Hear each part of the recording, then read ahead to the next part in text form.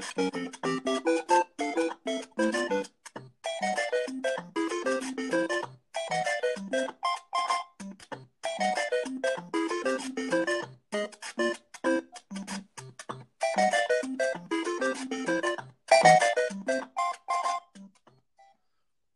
to Game Tech Politics. Sorry about that volume.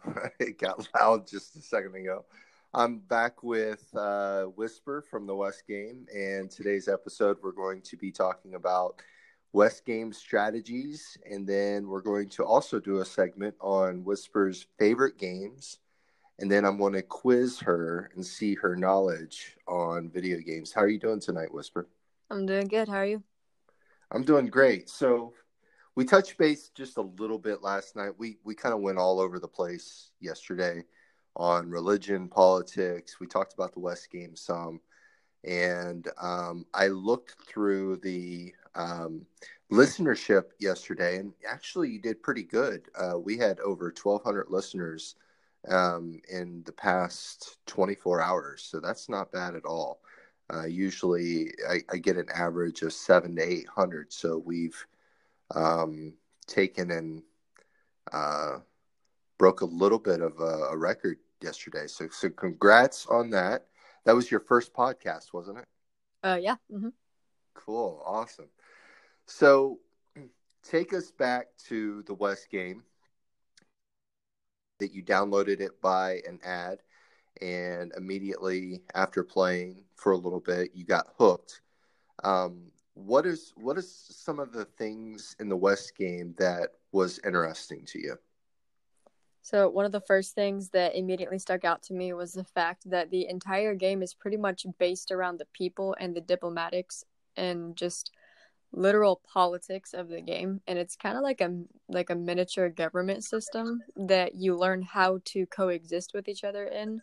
And so upon joining any alliance, like there's a certain amount of kind of like finesse that's required to just exist with people because you've got people from all over the globe in this game.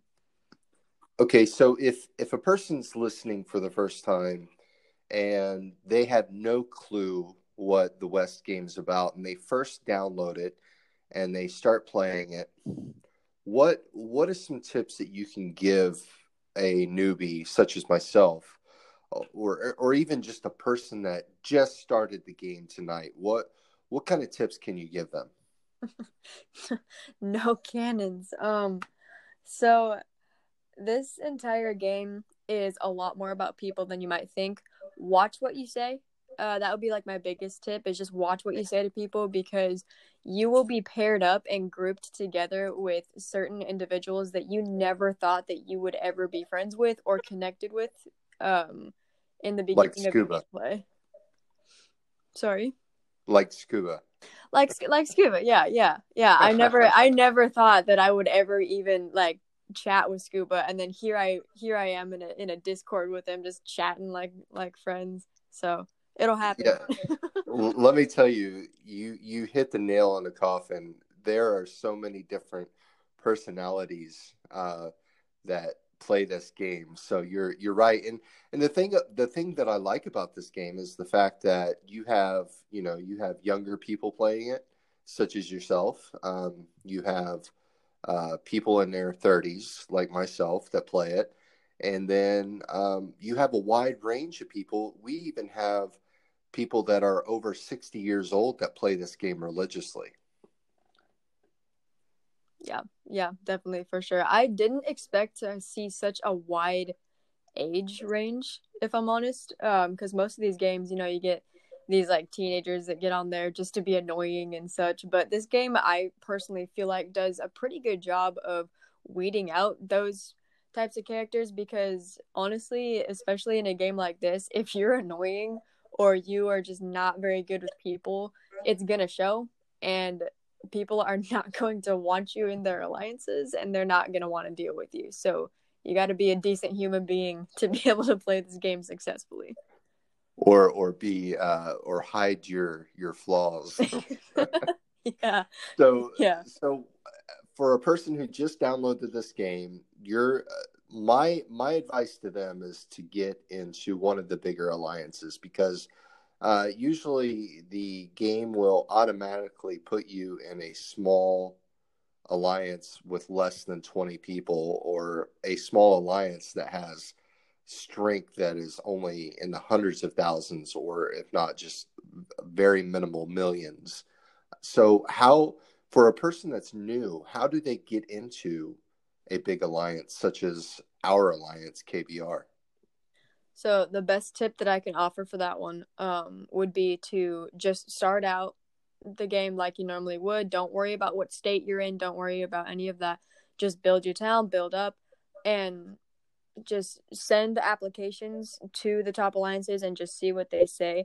However, if you're wanting to purposefully start in a big alliance, I would suggest getting used to the game enough to know what switching states is going to do, and then switch to a new server the day that it starts, and then just start building like crazy. And then you'll be able to join in the top alliance because all of you are starting at the same level. So it's not going to be like, oh, you need to be 10 million power to join us. Meanwhile, you're sitting there at like 99,000. You're like, I just started. I can't do this. So find a new server and just start building up as fast as you possibly can. Make a team if you want to, or join the current top one. So how do they find a new server? You actually taught me this morning, and I ended up doing exactly what you told me. So I now have a farm account in our state. So how would somebody move to a different state, or a new server, as you suggest? So as soon as you start a new account, it will put you in the newest possible server available within the game. And so you'll automatically be in the youngest state, if you will. However, if you want to be able to go into the youngest server the day that it starts, there's actually a schedule for when all of these servers start. And if you want to switch states, you can also do that. You need to have your town center level, which we call your TC level. That needs to be, I believe, a level 5 and below to flip states freely. And so you can go to whatever state you want to. It doesn't matter.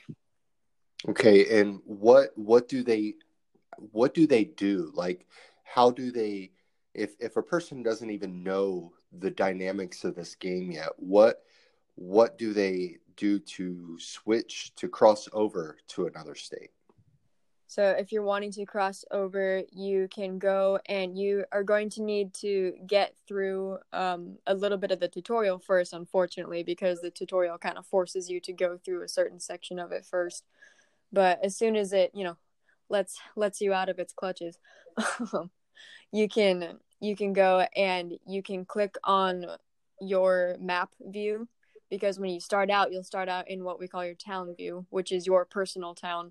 And then you can click the little map in the bottom left-hand corner, and that'll take you to your map view. And from there, you can go to the top right-hand corner of your screen. There's going to be a couple options up there. There's a globe that you can click, and that's like the whole world pretty much. That's where all the states are. And so you can go and pick whatever one you want to go into. And like I said, we're obviously in state 57, so hey, come join our state if you'd like. But click on whatever state you want to go into and click enter state. The state will appear to be kind of blacked out a little bit. It'll look a little foggy. But click anywhere in the state, and it'll say it'll give you the option to move your town. And if your TC level is low enough, it'll let you move into that state just by clicking anywhere on the ground in that state. Right. And the thing that people need to remember is that do not upgrade your town center past level 5, because once that happens, you're stuck in the state that you started with. So you do not want to upgrade your town center to higher than 5 to get that done. And basically, they give you a teleport for a cross state move for free, and you can take and move, like Whisper said, move to a different state that hopefully you'll join S57. It's Stag's Rest, and that's one of the cooler states, I think. We have some really great players. I wouldn't suggest to move to a really, really old state, because I've seen accounts where they have like 1.5 billion in force. And I don't think that you'll be able to grow very much in that state. I mean, you may, but I just wouldn't suggest it. Unless you So have a lot of money, no. right. So after a new player moves to the state of their choice, or if they just want to stay in the state that they started with, uh, where do they go from there? Where do they go from just after you've started in your new state? Yes, like how do they get recognized? How do they build? What kind of tips can you give them to build as quickly as possible? Gotcha. So for me, I started out in state 49, and I had the issue where I had joined that server 2 weeks after it had started, and so everyone else kind of had 2 weeks ahead of me and my team to build up super far, and especially the people who like to spend a lot of money on the game, they were already several million in power, and so it was very difficult to catch up to any of them. And I didn't feel like I could compete. So I made a new account. I started in state 57, and I brought my team, me and a couple other people brought our team from state 49 to 57 on purpose. And we all started new accounts, and we all just started building super quick. And the best thing that you can do would be to, if you want to get up in force right away, you need to build troops, and you need to unlock your tier 2 and tier 3 troops as quickly as you possibly can. A lot of research goes into it, and it takes a lot of time and speed ups. I would suggest buying some packs, but you do need to know that if you buy a pack that is more than $10, you will not see those 99-cent packs anymore, unfortunately. Oh, well, I did not know that. Luckily for me, I have not bought more than a $5 pack, so that's cool to know. Now, when they get to a certain level and the competition really reigns in, what do you find yourself battling a lot of people, or do you just kind of are a passive player and try to concentrate on building your town first? So it really depends on just how you want to play the game and what kind of account you want to have. If you do go around hitting everything all the time, every day, you're never going to grow. You're never going to get bigger, because you're constantly going to be pretty much throwing away troops and traps all the time, because you're always hitting. And when you are always hitting, that means that your battle fever's on. You can't shield, so you are definitely at risk to get zeroed by another player. So it's a lot of a mixture of both of them. Some days not hitting, some days hitting. It just depends on if you really want to get hit and how quickly you want to grow. Are you focused on the number, or are you focused on fighting? And that's a really good bit of advice, because uh, I ended up I had a couple accounts, and one of my accounts I took and just started battling constantly, and I found myself staying at the same force number, or lower. I would always lower my force, and I'm thinking to myself, man, I'm not getting anywhere with doing what I'm doing. So I went back to my main account, which is an S57, and I started growing tremendously by doing exactly what you said, and that's basically taking and concentrating solely on combat research. And combat research, if you do that first and you focus on that, you will get to T3 a lot quicker than focusing on like your sheriff, or you're focusing on traps. What is another one that is in research? There's sheriff, traps, Also, economics. economics, yes. So I would really suggest you guys to not. And another thing, what I've also learned is the sheriff development skill. Uh, I used to balance that out. I used to give my points to basically, I would have everything on uh, level 5, and I would take and give my points to where it was weak. But I found that uh, that's really a bad way of playing it, because if you concentrate, if I'm wanting to concentrate on building my town and upgrading my town center and upgrading my buildings, I need to put my points where it's going to be more effective. And so I started messing with that, and I've been boosting my construction, boosting my research, boosting my troop training. And that's gotten me a lot farther in the game than what I could even imagine. Because, like you said earlier, it takes a lot of time to do your research. But if you have those research boosts, it will cut down days or hours. So I find that, do not be afraid to mess around with your sheriff development skill reset button. Always reset and concentrate on what you're trying to do that day. If you're wanting to battle, you can either upgrade your attack or upgrade your defense.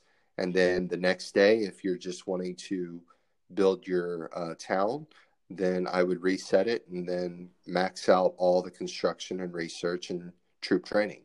That's one of the hints that I can give new players out there. Now, we have in S57, we have some huge, huge people. Namely, Gigi is a huge force in this state. Nish is also a chancellor like yourself, Whisper. How are those interactions with you and the other chancellors or the other bigs out there? So my job primarily, of course, is to organize people and to just kind of be a people person. And so with some of the chancellors and the other kind of like leaders in the state, it's really easy for me to converse with them and we get along great, and others not so much. And it just kind of depends on the personality. So for me, I am an overall pretty chilled out person. I'd like to think. I don't really fight much, don't argue much, because I just don't find interest in it. So when it comes to me and Gigi used to be one of my guys, and I really don't know where we stand. So I would be curious to find that out. Niche and I are kind of frenemies. I think is the best word for that one. We get along and we don't. It just kind of depends on who messed up what. So Whisper's about to get into the West Game drama. So tell me about this frenemies relationship with Nish. Okay.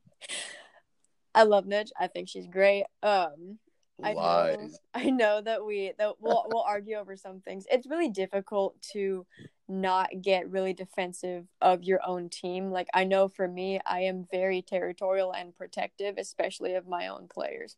And so if someone else is threatening them or trying to hit them or just doing something that I know is not fair or against the rules or whatever, that does not sit very well with me, and I don't tolerate it. And so I'm a very outspoken person, which means that I'm going to call you out on it. And typically I will do that through a private message, because I'm not really trying to start a bunch of drama in state chat, because it's ridiculous. That's why my guys stay out of state chat. I'm like, it's not worth it. Don't do it. But yeah, it's now you said message. Rules. You said rules. There's rules in this game? There are rules in this game. There are kind of those unspoken rules and the rules that the state itself just kind of decides that it wants to have. One of the number one rules, pretty much game-wide, I would say, would be no tile hitting. What is tile hitting? So tile hitting, for all y'all new players out there, within the game, you need to gather resources for training and research and just the overall functionality of your town. And so there are resource stylos everywhere, scattered throughout the map. And you can get wood, you can get food, you can get silver, stone, and ore. And so all those resources, you have to physically send your troops to go out and gather. Now, those resource stylos can be attacked from opposing teams. And so the rule that the state has created is that we don't want any tile hitting, and by that we mean like resource tile hitting, because the stylo itself, that little resource thing that you collect from, is called a tile. And so if you attack it while someone's gathering from it, most of the time people will send out marching cues to go gather, and then they'll go to sleep or they'll hop off the game or do whatever while they wait for all the resources to come back. And so it's kind of like an unfair hit. It's kind of like a under the table hit. You don't really want to do that. It's a cheap shot. And so for the sake of, good form in the game, you don't tile hit. So the government of the politics of this game, you want to play with good morals and a good attitude and just take and if you want to battle somebody their town while they're unshielded, that's fine, but just don't hit the tiles that their troops are in to collect resources. Correct, because that is definitely a cheap shot, and it's very discouraged and just kind of frowned upon in pretty much any state you go to. Now, what if a player wants to just go rogue and they just tile hit, they break all of the state rules? What happens to that player? So we do pretty often we have those lovely independent minds who think that they can do whatever they want. And it's always awesome dealing with those people. The point of this game is not to be controlled by everybody else. That is not the point. The point is to try to coexist with each other, and it's about teamwork. And so we get sometimes those people that are like, nah, I just want to do whatever I want. I want to go and live by my own rules. And that's great. However, if you announce that and you proceed to go and do that, even though you are well aware of the state rules, that entire state is going to constantly be coming after you. And you can say, oh, well, I'm always going to have my shield up. That's awesome. However, you are not always going to have your shield up, and one of these days your shield is going to slip because you are going to lose connection. You are not going to be online. You're going to be asleep. You're not going to remember. It's a when, not an if, your shield drops. That entire state is watching you, and they are all keeping tabs on you. I promise this. They are all keeping tabs on your location. Everybody knows where you are, and the second that shield drops, you are going to be top zeroed within seconds. I can guarantee you that. All right, so remind everybody what top zero is. So that's kind of a term that I personally just kind of came up with because it made the most sense to me. So y'all don't have to adopt this if you don't want to, but I just found it the easiest.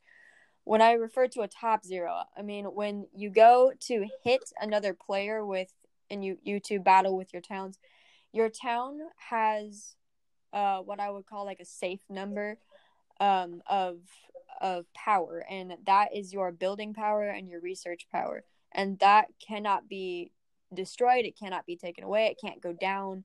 That's just your base power. Like when you are empty, you have absolutely nothing else. That's your top zero. That's all you got left.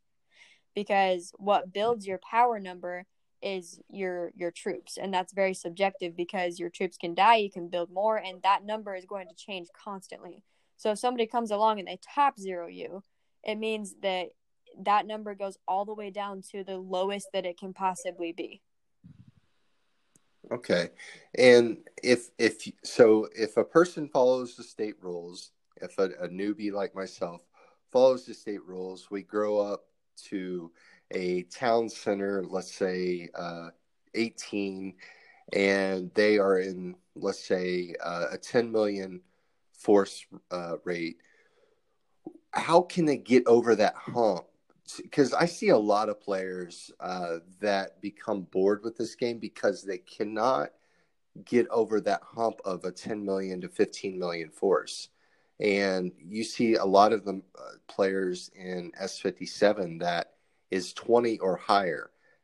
How can a person with a 10 million force or a 15 million force, how can they quickly get up to that range of 20 to 30 million? Honestly, the quickest way to do anything in this game is to pay money, and a lot of people don't want to do that. So if you're looking for the tips of how to quickly grow without paying a bunch of money, the fastest way that you're going to be able to do that is to just not fight, keep that shield up, be a part of an alliance that actually helps you out, and you're going to get a lot of gold and a lot of speed ups from your alliance gifts and just from killing outlaws and whatnot and other aspects of the game. The game is playable without having to pay a bunch of money. You just got to know how. And so definitely get your research up. and unlock tier 3 troops and tier 3 traps as quickly as you can, because if you can build those up, your power will shoot up pretty far pretty quick. Now that's a really good bit of advice, because one of the things that attracted me to you guys over More Six, and I was really thinking about switching alliances to More Six, because I have a lot of friends in there. But what attracted me to you guys was your gift level is level 19, and I thought, well, if I'm wanting to grow, do why not join an alliance that has a high gift level? So can you kind of explain the gift level scenario for us? So every time that someone in your alliance buys a pack or kills an outlaw or completes a certain goal, it will give the entire alliance a gift. And every time each alliance member opens that gift, it gives you a certain amount of gift points that contributes to the total amount of gift points for your alliance. And once your alliance reaches a specific amount of points, you go up a level. And so KBR actually has the highest gift level in the state, even though we're not the top alliance at the moment. And the reason that we have that is because we have a lot of pretty big spenders and a lot of people that just know how to play the game pretty well. And so our gift level shot up right away. And until FH reaches gift level 20, we still hold that record for being the highest gift level. So that's pretty nice. I was a part of Alliance that has a gift level of 16, and there is a big spender, and I'm going to go ahead and name her. I don't think that she'll mind. I know that she listens to this podcast, but Annie Oakley. Annie Oakley is one of the quiet. She's never on state chat ever. I don't think that throughout the 3 to 4 months that I've been playing in S57, I have never seen her in state chat one time, not once. But that woman, she spends, I'm going to say, probably hundreds and hundreds of dollars each week. And I don't know how these people get their money or why they spend so much, but she's at a force of 229 million, and she's only killed 5 million troops. And GG messaged me this morning. He is one of the leaders in FH. I don't believe he's a chancellor. Is he a chancellor? GG, to my knowledge, the last time I checked, actually doesn't have a status in FH. Okay, that's weird. Because I think Fake Gov is the chancellor, correct? So the reason for that is because the governor, whoever the governor of the state is, can't shield. So a lot of alliances, whoever gets government will create an alt account, and they won't build it. It'll just be in a holding place. And so that way nobody has to stay unshielded. So Fake Gov is an alt account. Okay, so that's knowledge to me. I did not know that. So basically, the person who controls the whole entire, let's say, state, cannot be shielded at all. Correct. That is odd. I wonder why the creators of that game made it that way. It's a lot like having Battle Fever on constantly. You physically, oh goodness, I can't talk. You physically cannot have a shield up. It won't let you put it up. Okay. Yeah, Gigi asked me, he was like, you really need to have Annie Oakley on as one of your guests for this podcast and have her explain why she doesn't attack. She spends so much money on this game, but she never attacks. But it's her game, and that's the way I view it. If she wants to attack everybody, she can, and if she doesn't, she doesn't have to. But we have some big players in our alliance. Can you name some of those? Yeah, I can name quite a few actually. We've got Semper Vester, 41 would be our top gal. She's pretty cool. Jackhammer J. What kind of player is Semper? Semper is a no-nonsense character, 100%. She is very blunt. She's straightforward. She's not interested in getting in all of the petty arguments with people. She does not care. She is not a talker. She'll just hit you. Do not piss her off. She's very protective of her teammates, and she is loyal to a fault. Yeah, she's very loyal to you. That my first conversation with her, she's saying nothing but praises for you, and she basically told me that you were kind of a no nonsense type of person, that if I wanted in KBR, the very first rule that she gave me was stay away from state chat. Do not go into state chat because Whisper is very hard on that. So what are some other Alliance members that we have that are pretty big? Jackhammer J. Jackhammer J. And what type of player is he? A lot like Semper. Jay's keyboard on his phone is actually broken at the moment, and so Jay can only communicate by sending coordinates. And so it's kind of like a Jayanese. Like, we've made a language out of this, and I would say, probably one of the top people who understand what he's trying to say, no matter what coordinates he sends. I've done my best to kind of educate the rest of the Alliance. Fortunately for Jay, he does have my phone number, so he can call me and tell me what he's trying to say. Jay, get a new phone, buddy, please. Jay is awesome. I love that dude.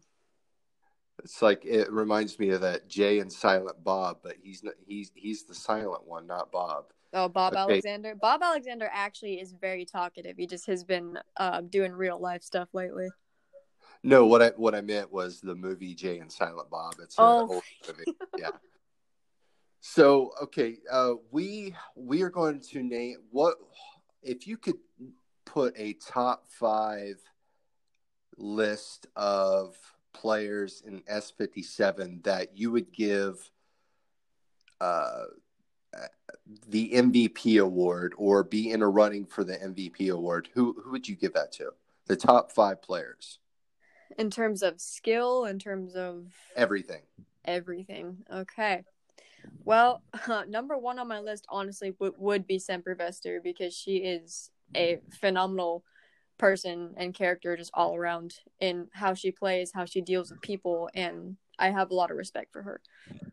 That'll be my number 1. Number 2, I would definitely go with Jackhammer J, because he is hilarious. And he just wants to just go and F up someone's day. That's just like his whole thing. He's like, I just want to go burn stuff. All right, I don't care what happens. I just want to burn stuff. Okay, we got 3 more. Okay. Third, I would say JC Wrangler. I didn't know him very well. However, I had been in conversation with another player named Amp2, and he was the chancellor of EPU. And I had EPU merge with KBR when that kind of like big like mass exodus took place of AS, and I flipped it over to KBR. And so JC Wrangler had joined as well, and immediately he stuck out to me because he was a really hard worker, and he paid attention to every individual player, and he has been keeping track of all of the players from EPU and how much they've grown, and he's very detail oriented. And the second that I asked him to do anything, he's yes ma'am, okay, and he gets it done for me. That's an understatement. JC is, I'm telling you, you are literally underplaying this guy, because he is the first person that helped me so much when I first got into this alliance. So again, I mentioned you yesterday, JC. You are an excellent player. We don't even talk. It's just whenever I need something, he's right there. He's right there. How about 2 more, and try to figure out? I know that three of those were in our alliance. What are some players outside of our alliance that you can give credit to?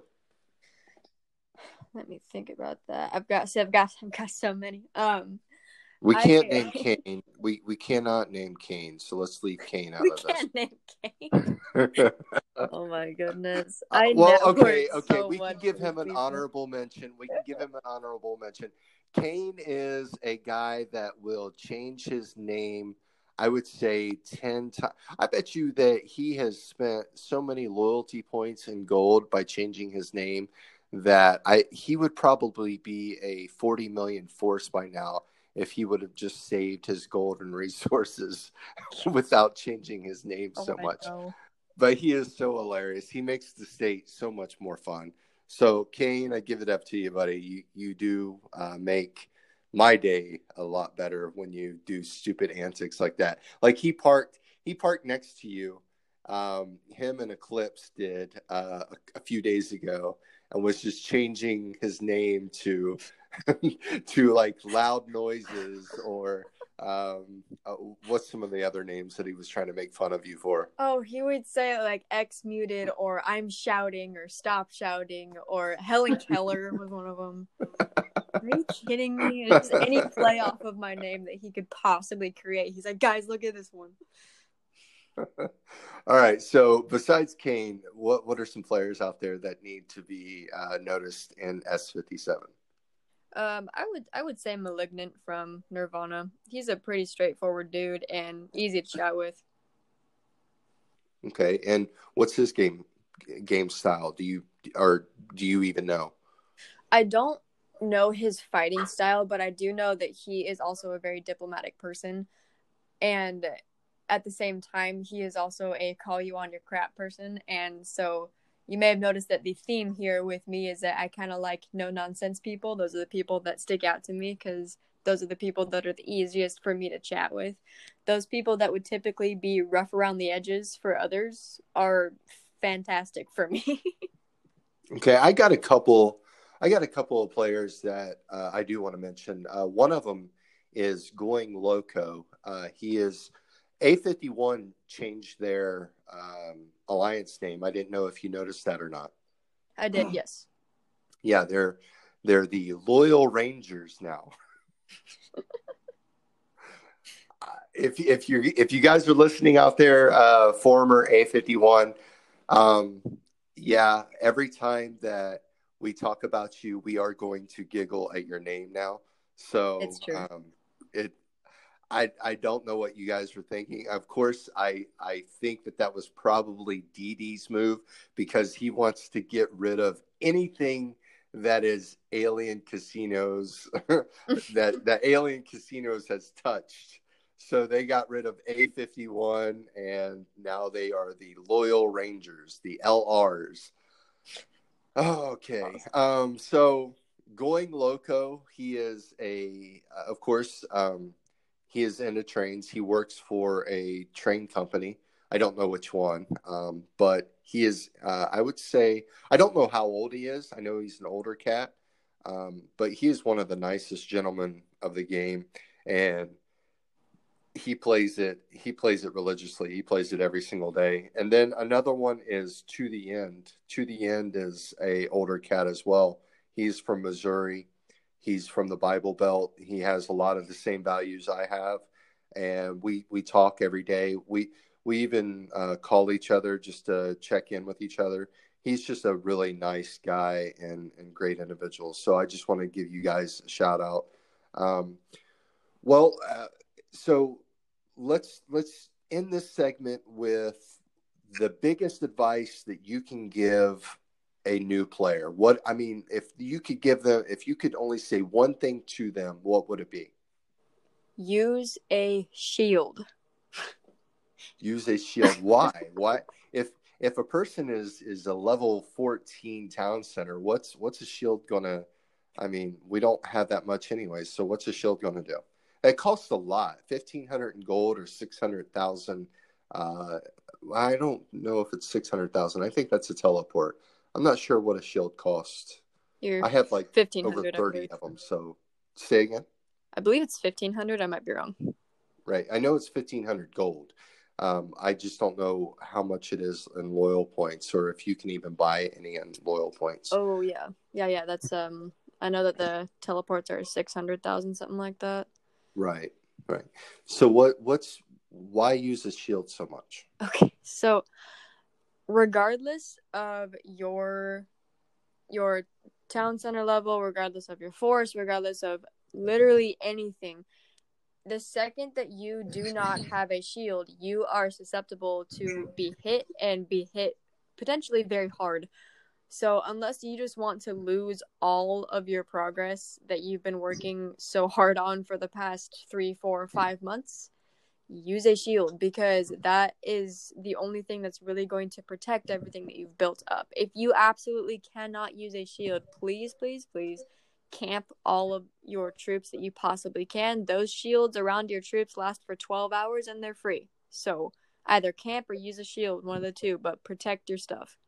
That's great advice. All right, so basically, to give you guys a summary, if you guys are new to the West Game, or if you don't know what the West Game is all about, it is really probably one of the most popular games on your mobile device. Just go into the store, type in West Game, download it, see if it's for you. It's not for everybody, but we do have a large community.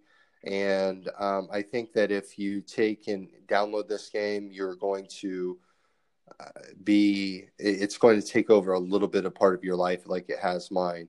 And if you are new and you haven't gotten your town center to level 5 yet, join us. Go to S57. Like you said, go to your worldview, click on the globe, and then look for S57, and then move your town over to S57, and look us up on KBR. KBR is our alliance. So if you see our alliance, message us, message Whisper, say, hey, I listened to you on Game Tech Politics.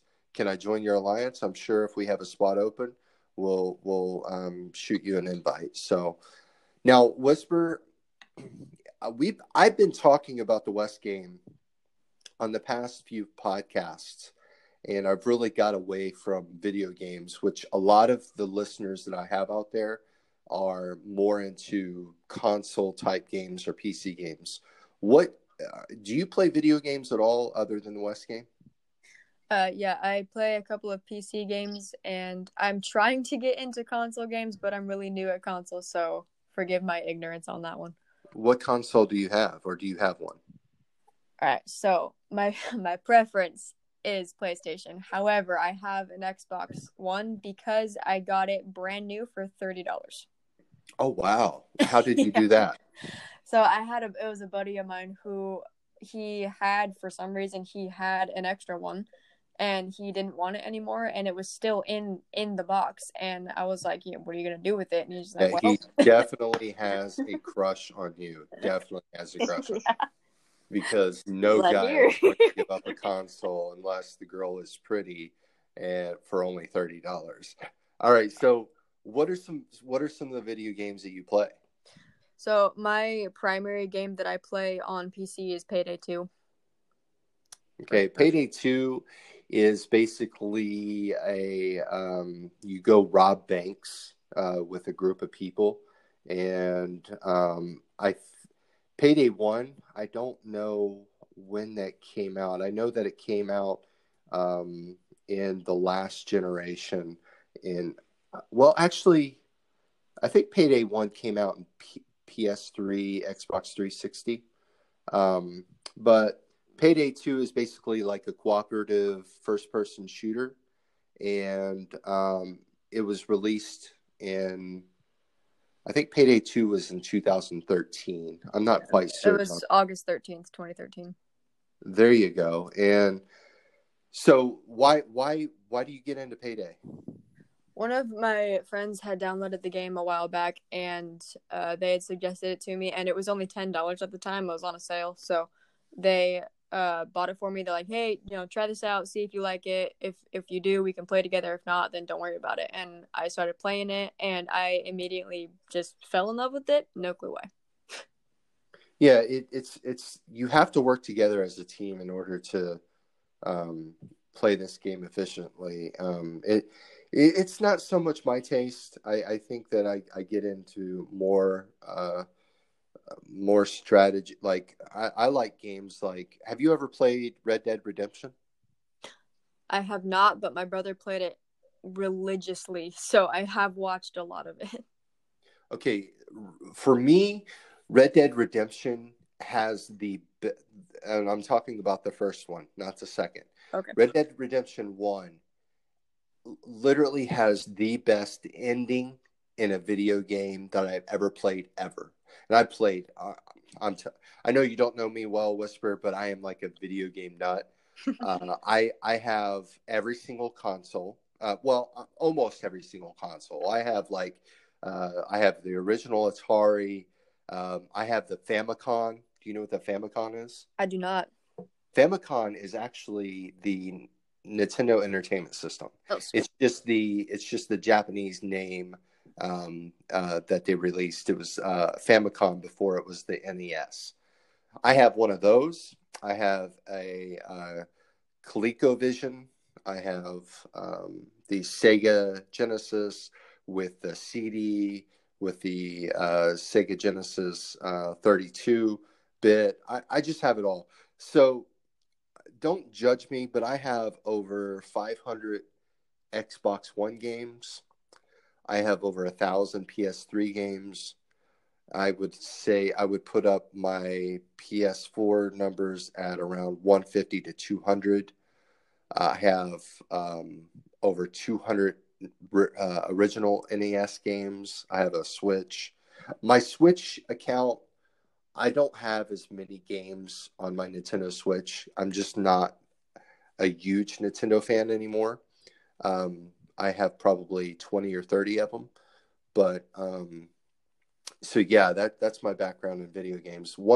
But with Red Dead Redemption 1, I would have to say it has the best ending of any video game ever. So I really suggest you to play it and play it throughout the whole entire game and finish it.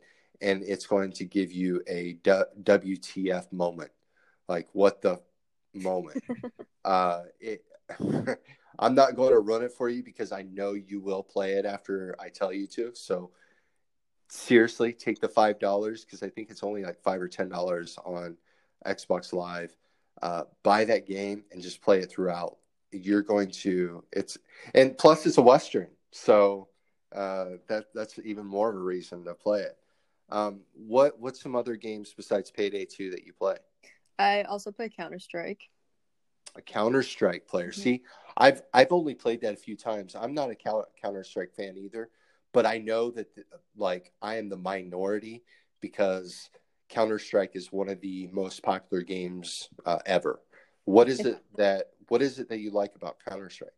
I like the adrenaline rush that it gives me because it doesn't give you any warnings. Like, you can just be shot from anywhere at any time and you just hope that you're not sniped from somewhere. So it really trains your eyes to be able to see even the slightest little bit of movement. And to me, that's actually a pretty cool skill to have. Okay, and a few more games that let's say honorable mentions.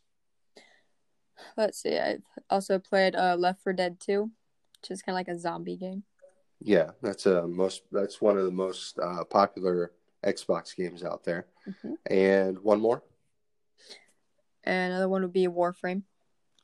Warframe. Wow. See, my nephew, rest in peace, Garrett. My nephew Garrett. I do want to mention him just for a moment because him and his brother are the reason why I got into video games so much, because it was just kind of like a hobby for me and my nephews to play video games. I'm the younger brother. I'm the younger sibling of my family, so my older sister had kids, and I just I was, of course, 10 years older, but we our hobbies was just playing video games. And Garrett unfortunately passed away 2 months ago. He was only 23 years of age. I'm sorry, man. And yeah, and I don't even know my thoughts on this now. But yeah, he loved Warframe. That was one of the games that he was so good at. And luckily I do have his account for Xbox. I actually gave him my old account, and then he started using my old account, which was a girl farted. So Garrett, we love you, buddy, and I know you're listening to us right now. So I'm going to give you some. I know that you are a new gamer, Mhm. but and I know that you're probably going to get 9 out of 10 of these answers wrong. Yeah, But probably. I want to try to quiz you anyways, because I think that for the listeners out there, I want you guys to play along too. You guys know I quit Twitter altogether. My Game Tech Politics account on Twitter has been suspended, so I did not go back to Twitter because they just censor me every single day. So I did start a Parler account. You can look me up on Parler at Game Tech Politics. Um, and if you want to play along, play along. So what was the first commercially successful video game ever? Whisper. Old enough, the one that I know of is Atari. Okay, so you're kind of leading in that right direction. So what do you think it is? Do you have an answer? Pong. That's correct. It is Pong. Cool. Good job. Good job. Okay. So, what is the best-selling video game ever of all time? Ah, man, I've got no clue. What would be just give me a guess. Past or present? This is all time. This is all time. Oh gosh, oh, it's not like Call of Duty or something. No, it is actually Minecraft. Minecraft Minecraft. is the best-selling video game of all time, and they surpassed Tetris. Tetris held Wow. that title for years, many years. What year was the Super Nintendo Entertainment System released? This was before you were born. Oh, probably. 1982. 1982. No, that No is the idea. wrong answer. You're going more towards the Atari. I think the Atari was in the late 70s. Um, the answer would be 1991. 1991 was the year that the Super Nintendo was released. Now, what is the highest selling game console to date? The highest selling, not the amount of consoles sold, but what was the highest selling, meaning the price? It's probably one of the more current ones. I would think. Pretty expensive, like a PlayStation or something. It was actually the PlayStation 2. But here's the thing, I have to disagree with that. I'm getting my questions on icebreakers. It was half right. PlayStation. Say again? It was half correct. PlayStation. Yeah, That was yeah, close. absolutely. Well, they say it was the PlayStation 2, but I have to, if I can think back, I have to give it to the Panasonic 3DO. Yeah. The Panasonic 3DO was released in the mid 90s, and their price point was like at $700. I think that it was released either in 94, 95, or 96. I'll have to look that one up. Panasonic 3DO. Yeah, it was released in 1993 was the first models, and it didn't start getting really popular until about 94 to 95. But they were very expensive. I mean, you can't buy one today for I think you can buy one today for like anywhere from $200 to $300. That's the average price that people sell them for. So it's basically like you're buying a brand new console. All right, you might know this because you are a PC player. Blizzard Entertainment is most well known for what video game franchise? Probably World of Warcraft. That's correct. That's awesome. You got two right, Whisper. All right. What product did Nintendo first release before taking on the world of video games? What product? See, It the first thing wasn't that video pops game. into my head is just a Game Boy, but that's still a game, so. Yeah, it wasn't nothing video game related. Oh gosh, I'm not sure. Playing cards. For real? For real. Wow. Playing All right. cards. And that kind of makes sense because they took in they purchased the right of Pokemon, which Pokemon is basically playing cards. So okay, what food was the character Pac-Man modeled after? Well, he's yellow, so I think a lemon. That's an actual decent answer. It was actually pizza. Pizza. Pizza. Yeah, it was basically um, let me see. The creator of Pac-Man, I can't. I know his name. It's Toru Iwatani. I believe I got that correct. I'm not really quite certain how you say that name, but he was basically eating pizza when he came up with the idea for Pac-Man, Interesting. which is very weird. Huh, This is one of my favorite questions to question people about video games. What was Mario's original name? Super Mario. What was his original name? Oh gosh. Now, come on, I gave you this. This is an easy one because I gave you the answer in our group chat. Oh, oh my word. Was that like Miyamoto or something? No, it was Jumpman. Oh, okay. Jumpman. Mario actually he made his first debut in the original arcade version of Donkey Kong.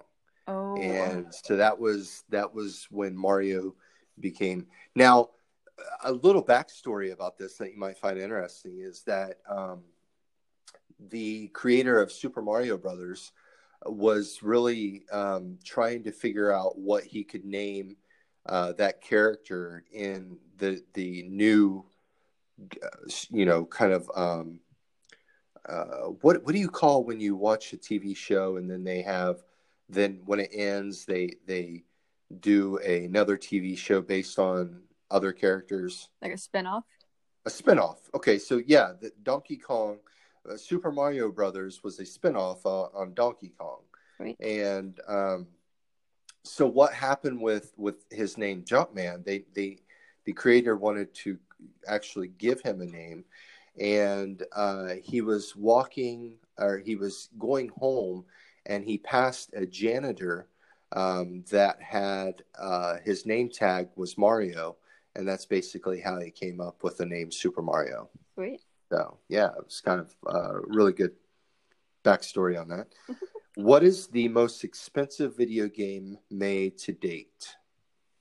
Now this should be I'm really I know that a lot of people out there that's listening, they're probably racking their brains on this, but don't think too hard because I bet you 95% of the listeners out there have played this game. Probably Modern Combat. Call of Duty. No, it is actually Grand Theft Auto 5. Okay.